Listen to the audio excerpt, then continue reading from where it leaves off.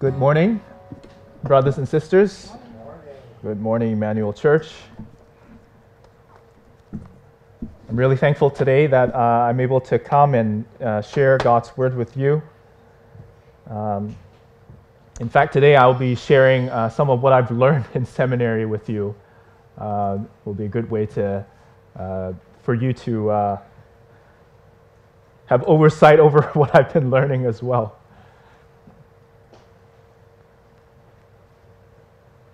It's too bad that I won't be seeing most of you face-to-face today. Won't be seeing your smiles and your laughs and, but I'll try my best to be engaging as I look into the camera screen.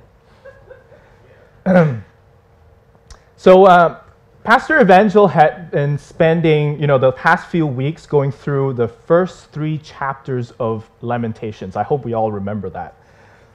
And Lamentations, as a reminder, is a book containing 5 poetic prayers, hence the 5 chapters, that recount the tragedies and the tragedies and horrors experienced by the Judean people as they were exiled by the Babylonians. And also it was a time after the destruction of their first temple in Jerusalem, right around 600 years before Christ. Today we will recall that historical context and bring it to our context by studying the Apostle Peter's letter to Christians exiled in cities across Asia Minor. And that's today's Turkey. So I want us to just think of today's sermon as a field trip, okay? Away from Lamentations for a little bit, take a breather, and a brief stop at an oasis. However, like any good school field trip, you can really only make the most out of it if you paid attention during classwork, right? So, otherwise you could be like, this geologist or geology student out in the field and stumbling across this biggest, greatest, geological find in history, only to toss it away, right? Having no idea what it is. It may have looked just as, as normal as any other rock you find on the roadside. So let's just take a few minutes this morning to compare and contrast the circumstances between our context and the context of the original readers in both Lamentations and 1 Peter. So how do our circumstances compare? There's several ways we can look at it, several parallels that we can compare, but I'm just going to choose 3 this morning. So first, all of us are described to be in exile. We're exiled. This is characterized by the fact that we are under foreign rule, and I'll explain that in a little minute, living in a society where the culture is foreign to us, and where the people around us are against our God. So while Jews 600 years before Christ were under the Babylonian rule, where the people worshiped idols like Marduk, first century Christians were under Roman rule, and they worshipped idols like Nike and Hermes. In both cases, they are they deified and worshiped their kings and emperors. And for us today, I think we learn from Ephesians, I think it describes best that, the world we live in now is under the dark spiritual power and forces of evil in this heavenly realms that is drawing the world away from our God. And the current world may have moved away from worshiping idols represented by statues, but perhaps we're worshiping idols represented by images and brands. And many of them share the same names as some of the gods and goddesses I just mentioned. And perhaps in addition to kings and emperors, we worship, economic giants or CEOs. Second parallel I want us to look at is that all 3 groups are suffering while in exile. In Lamentations, it uses sad and dark images to express the suffering of Jewish people. Here are some examples. It describes Jerusalem as an enslaved woman who weeps bitterly in the night with tears on her cheeks.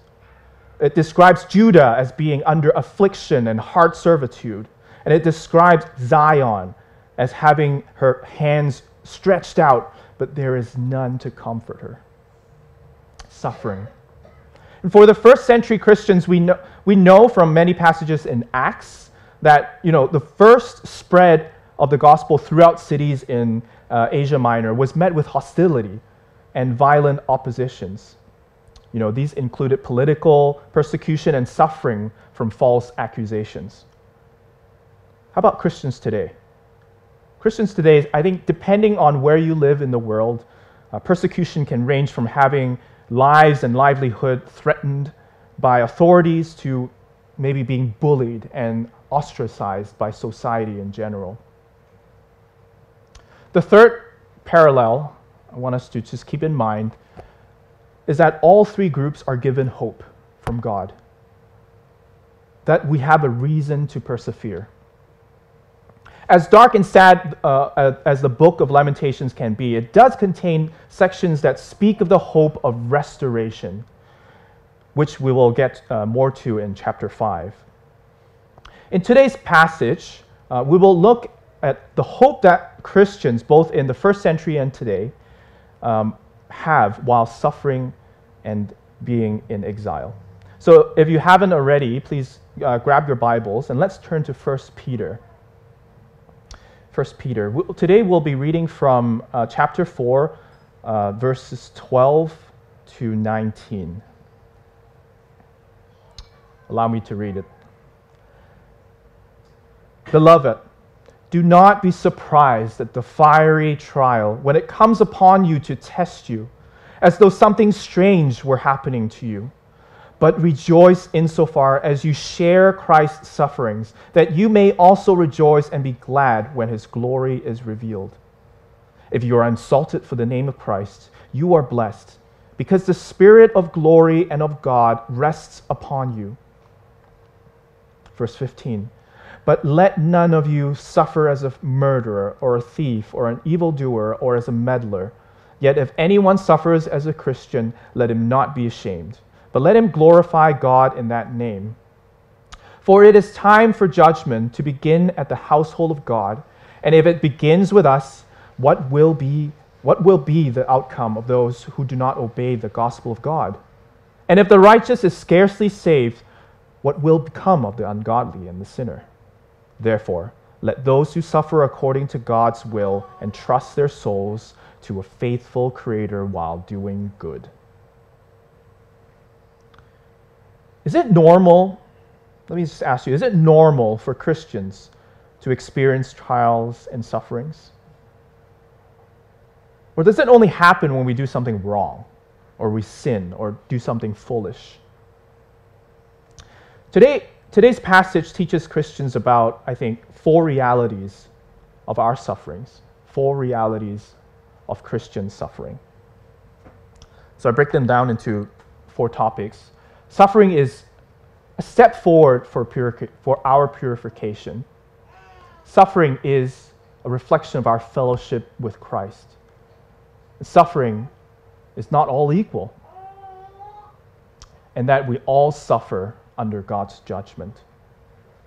So let's take a look at the first reality. The first reality is that suffering is a necessary step toward our purification. The suffering that is being referred to here in the passage is translated as fiery trials that come to test you. To understand the meaning of this phrase, we turn to its previous use found in earlier chapter. In chapter 1, we'll read from, next slide. We'll read from chapter 1, verse 6 to 7. It says, "In this you rejoice, though now for a little while, if necessary, you have been grieved by various trials, so that the tested genuineness of your faith, more precious than gold that perishes, though it is tested by fire, may be found to result in praise and glory and honor at the revelation of Jesus Christ. Now, in both passages, Peter talks about trials that come in the form of fire. In chapter 1 here, Peter is more explicit in explaining what this fire is for. It is there to test the genuineness of faith.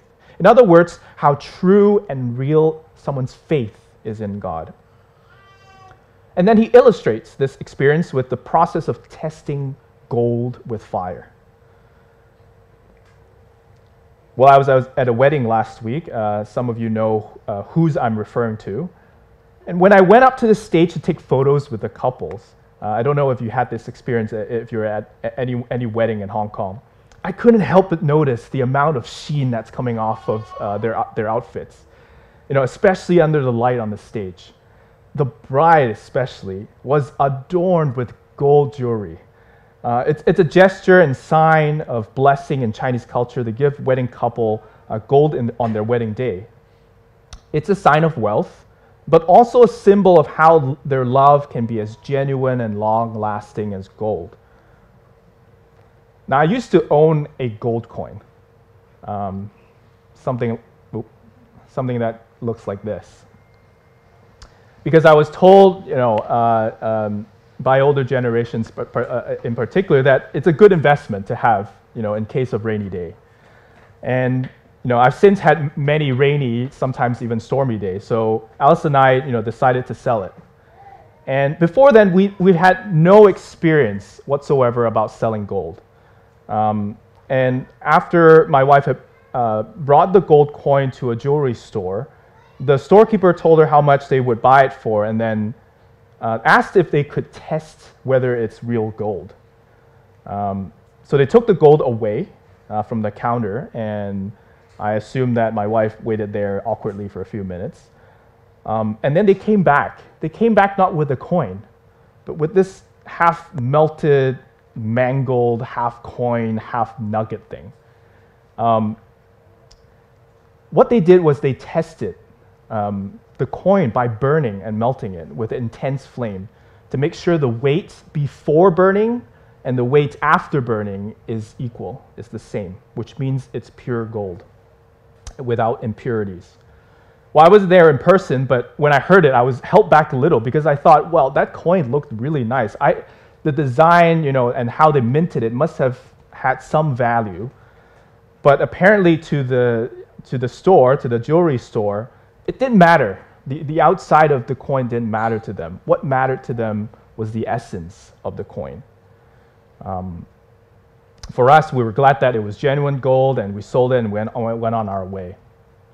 Well, similarly, Peter is telling his readers in chapter 1, verse 6 to 7, that while it's true that trials that Christian experience can bring about this burning sensation, it can be unpleasant and even painful. It is ultimately there to test the genuineness or how true our faith is in Christ. So that on the day when even the purest gold would perish, our true faith would bring about praise, glory, and honor. In fact, Peter urges believers to not be surprised by the testing of the faith as though something strange were happening to them. Apart from knowing the trials that there is to test our faith, Peter reminds his readers of a second reality relating to our sufferings. Suffering is, or rather, we suffer because we have fellowship with Christ. What does that mean? Let's take a look at verses 13 and 14. But rejoice insofar as you share Christ's sufferings, that you may also rejoice and be glad when his glory is revealed. Verse 14. If you are insulted for the name of Christ, you are blessed, because the Spirit of glory and of God rests upon you. The word used here is share, and it's translated from the Greek word koinonio. Some of you know this word because we used to have a small group called koinos, which means to have a share, or to come into communion or fellowship. This idea that Christians share in Christ's suffering, because he too suffered for us, is repeated throughout 1 Peter. So let's take a look at other verses from the scripture in 1 Peter. First, we look at chapter 2, verse 21. For to this you have been called, because Christ also suffered for you, leaving you an example, so that you might follow in his footsteps. Chapter 4, verse 1. Since therefore Christ suffered in the flesh, arm yourself with the same way of thinking. For whoever has suffered in the flesh has ceased from sin. So let's think for a moment about how Christ has suffered for us. He is God who committed no sin, but was made a little lower than the angels. He was despised and rejected by men, carried our sorrows, wounded for our transgressions. As Christians, we can sometimes have this tunnel vision where we only focus on the glory to come. We are solely waiting for the time when Jesus returns. Or in verse 13 we read, when his glory is revealed, that we can be glad and rejoice. However, our passage today reminds us that Christian identity, it's kind of like a package deal, right? It's like when you go into Welcome or Park and Shop and they bundle up, maybe a bottle of hot sauce and a pack of sugar. It makes no sense sometimes with their package deals. It's total different flavors, but the deal is the deal. If you want to take advantage of that special offer, that special price, you have to buy both at the same time. Likewise, if you want to share in Christ's glory when he returns, the Bible teaches us that we are to be prepared to suffer for the sake of righteousness, just as Christ did. Let's think about what it means to be a Christian for a moment. The term Christian used in 1 Peter means partisans of Christ, or one who has fellowship with Christ, which makes clear the meaning of what it means in verse 14, for the name of Christ. It describes a person who represents Christ to others. Christian, this term, is likely to be a term of contempt, which means it wasn't a very good term used back in the days, by unbelievers rather than a self-identification by believers. Unbelievers in Roman and Jewish society back in the days would have looked down on Christians. Now we have to understand that being a Christian, especially in the first century, meant that you would have stood out among your neighbors and society in general, and not for good reasons. Here are some examples of how a Christian would have stood out. Christians would have been seen as not respectful toward ancestral pagan customs of their surrounding culture, and their preaching of a new king, of Jesus, would have sounded like a revolution, which makes religious and political leaders very suspicious. Paul, as we read from Acts, Paul's successful preaching of the gospel at Ephesus even provide a riot, which was recorded in Scripture. And Christians were also misunderstood and accused of being murderers for preaching the Lord's Supper and using words like body and blood. And then calling each other brothers and sisters while being married also, created suspicion of sexual immorality, which we know it's not the case. But likewise in our context, so what are some of antisocial activities that Christians may be accused of today? Some things I can think of is perhaps having to go to church for worship, service on a Sunday morning, or spending non-working hours to attend Christian fellowship is weird. It's odd, instead of partying or taking more sleep. Living in a highly capitalistic society like we are here, tithing is also seen to be something ridiculous to do. Why would you give 10% of your income to church? Perhaps even hanging out with the poor or ethnic minorities in the city, to the point where you let your children or family members become friends, may be an uncomfortable idea for some in our society. Teaching the idea of maintaining sexual purity according to the Bible may upset those who support the ideas of homosexuality or having extramarital sexual relationships. And having integrity at a workplace and letting colleagues perhaps even climb ahead of you generally are thought to be foolish. And all that said, I haven't even begun to list examples of our brothers and sisters around the world where they might be experiencing circumstances that, may incur far more negative responses from their unbelieving neighbors. Now, regardless of the situation and circumstances, remember that our suffering is a sign of our fellowship with Christ. And as 1 Peter points out, those who take part in the suffering of Christ also will take part in his glory when it is revealed. So that was the second reality of our suffering, is that we share fellowship in Christ. The third reality I want us to look at and think about is that Christian suffering is not all equal. Now, what do I mean by that? Let's take a look at Scripture in verse 15 to 16. It says, "But let none of you suffer as a murderer or a thief or an evildoer or as a meddler. Yet if anyone suffers as a Christian, let him not be ashamed, but let him glorify God in that name." Here, Peter divides the suffering that Christians can experience into two types. And I say again, this is suffering that Christians can experience into two types. The suffering that comes from being a murderer, thief, evildoer, meddler, and the suffering that comes for being a Christian. Now, some of you may be confused. If I'm a Christian, why am I suddenly suffering as a Christian, and then why am I suffering not as a Christian? Aren't I always a Christian?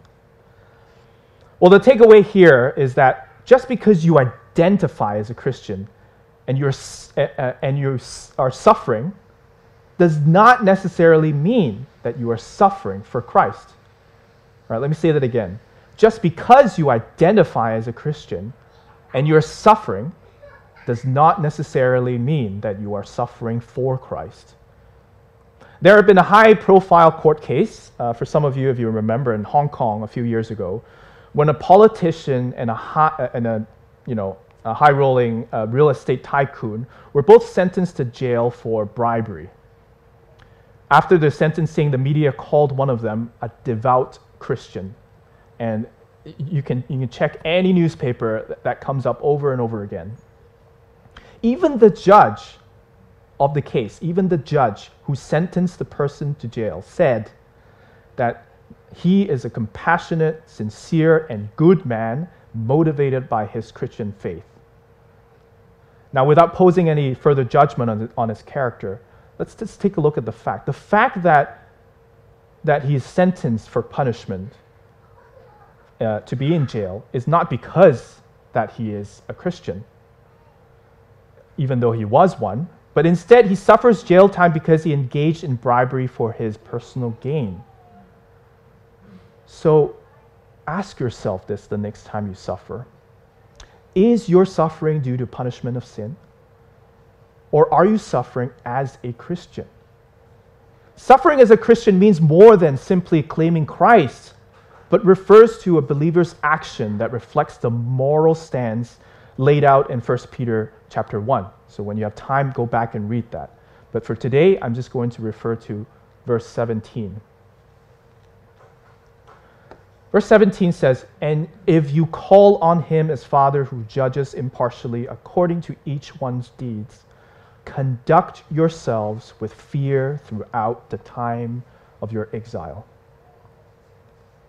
So it's important to remember that as we suffer for Christ, we are to conduct in that way. Fourth and final reality I want us to think about today is that suffering, or when we talk about suffering, refers to the fact that we are all suffering under God's judgment. All. When I say all, I mean humankind, regardless of you being a Christian or not. Let's take a look at verse 17. For it is time for judgment to begin at the household of God. And if it begins with us, what will be the outcome of those who do not obey the gospel of God? And if the righteous is scarcely saved, what will become of the ungodly and the sinner? Now, given the context of the passage, the judgment here corresponds to trial and testing. That comes down like a refiner's fire to essentially burn away all that is unholy and against God. And only what is pure and holy will remain. Okay, so let me repeat that again. The judgment that is being referred here has to do with testing our genuineness of faith. And by saying that God is judging the world is to say that he's removing those who oppose him and those whose faith in him are hypocritical or not genuine. So we can refer again to earlier chapter, in chapter 2, which we won't read today, as well as the learnings from the book of Ephesians that we've been taking in last year, that the household of God being referred here is the church. He is referring to the church. And we know that the church is where God dwells, so that we are called to be holy and pure. And with that in mind, we would understand why judgment or testing of the faith begins with us at the church. It is so that we can be pure and holy, fit for God's dwelling. And if the church who are called righteous before God, because of the cleansing of the blood of Jesus, are scarcely or barely saved, what will become of those who do not obey God by following Jesus? That's the question that Peter is posing. Now, Peter doesn't provide an answer to this question, but rather he meant it to be rhetorical. Peter is comforting believers here. Remember, this letter is to the believers to comfort them by helping them understand that the fiery trial they are or will be experiencing from God, it's far less severe than what the unbelievers will experience. I don't think this passage speaks directly about the ultimate end of non-believers. There are other passages for that. But we know enough from Peter's illustration here that it won't be a pretty sight for non-believers. Now, while precious metal like gold and silver doesn't change color under intense fire for those who study chemistry, but a lot of imitation, I won't say fake, but imitation gold jewelry are made of metals that will oxidize, which means when you burn, it will combine, it'll have a reaction with oxygen. And what will happen is that the colors will turn dark, either black or green.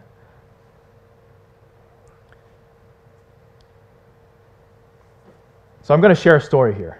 Some of you already know that my family went through some agonizing times a few months ago with my daughter's ear infection on her left ear. Don't be explicit about it, but when you see her, you can take a peek and see that there's a little special spot on her left ear that if we leave it unattended for a prolonged period of time, it usually causes some clogging. And usually, we would clean her fairly regularly and it's not a problem, but that time it was clogging so much that it got infected. And the infection got so bad it bloated like a balloon. And it got really painful for her. Finally, we consulted some doctors and they recommended that there needs to be a surgery so that they can do a slit and take out the pus. No pictures, don't worry, I won't get graphic here. I don't like the idea of having her being put under, like having a general anesthesia. But then finally the surgery was done and she was patched up, and I honestly thought that purification process is done. But I was wrong. That was only the beginning of the agony we would experience as a family for the next month. We would soon realize that she would have to go back to the hospital every single day, at least for the next 2 weeks.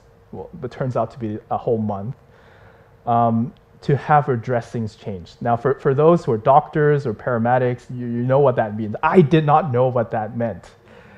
I have to tell you, I was quite traumatized and still am when I'm thinking about it. But if you don't know what I'm talking about, don't worry about it. No pictures, again. I'm not going to describe it for you. You just need to know that it was a very painful and shocking experience, especially for a 7-year-old. And I have to say it's equally painful for the father who had to hold her down every day, and sometimes it's Alice holding her down, and hear her scream on the top of her lungs. And as you have to look and see what's going on with her ear. Oh! So why am I sharing this? It's painful as it is for me to say it. Well, my daughter's ear's infection is like this impurity, right? This impurity that we hope that the surgery and the changing of the dressing would change. You know, that whole procedure is like this fiery trial that she had to endure, and that all remains at the end is hopefully a perfectly healthy ear. And this fiery trial, you know, this whole procedure may have been painful, but it far outweighs the consequences if, let's say, we were to leave it unresolved.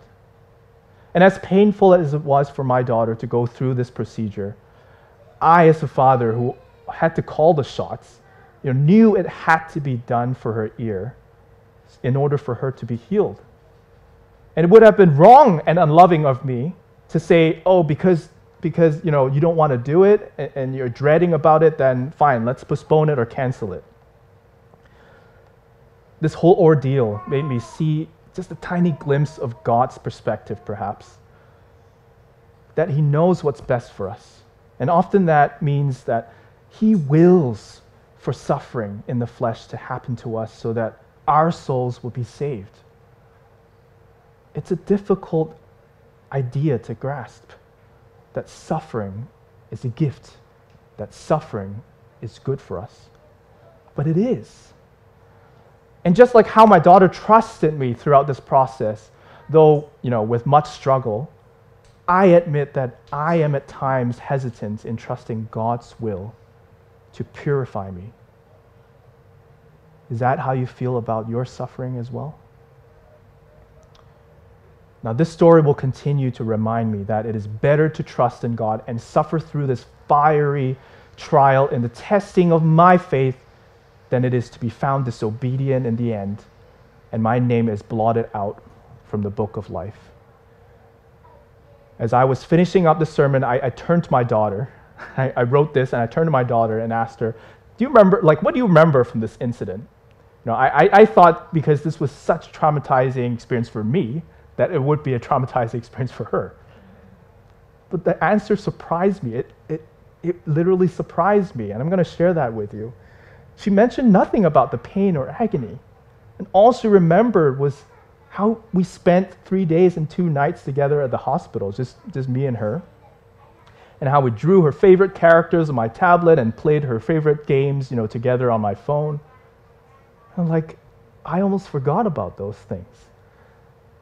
This reminds me of Psalm 30, verse 5. I'm going to read this to you. For His anger is but for a moment, and His favor is for a lifetime. Weeping may tarry for the night, but joy comes with the morning. How wonderful. Though for a little while we may grieve by the various trials and pains, so that all remains is our genuine faith. And when there's nothing else to let us down or pull us back, then all that remains is rejoicing and honor and glory. In conclusion, Peter's exhortation to first century Christians dispersed across Asia Minor is to remind those who suffer as a Christian and not as a sinner to continue to do good and rejoice knowing that they are blessed by God, who is the faithful judge, purifying them for eternal glory with Christ. And so we see that suffering is a necessary step toward our purification. Yes, it is painful because it removes sin and other impurities from us. We suffer because we have fellowship with Christ. Christ suffered for us, leaving us an example so that we can follow in His footsteps. And third, not all sufferings are equal, brothers and sisters. Let us repent of the sins that cause us to suffer, and let us not be ashamed when we suffer for righteous reasons. And fourth, Christians suffer because God's purifying fire comes first to the church. Again, it can be painful at times, but it is there to prepare us for eternal glory with Christ. And similar to the early Christians addressed in 1 Peter and the Judeans who first read the Lamentations, we too are spiritual exiles, and we too are experiencing suffering and loss of varying degrees. There is no doubt about that. And just like them, our hope of restoration lies solely in our faithful Creator, whose Spirit rests upon us because of what Jesus Christ did for us on the cross. I hope today's message helped provide you with a framework to think about suffering as a Christian. And for some of us, we are deep in our Christian walk, and suffering for Christ is like breakfast or like a morning stroll. But for some of us, we may still be in that stage of surprise that comes with being, a Christian and suffering, like how Peter addresses his readers. We're perplexed by the type or amount of suffering that comes with being a follower of Christ. Regardless of your circumstance, let's commit to process these sufferings together as a church through prayer.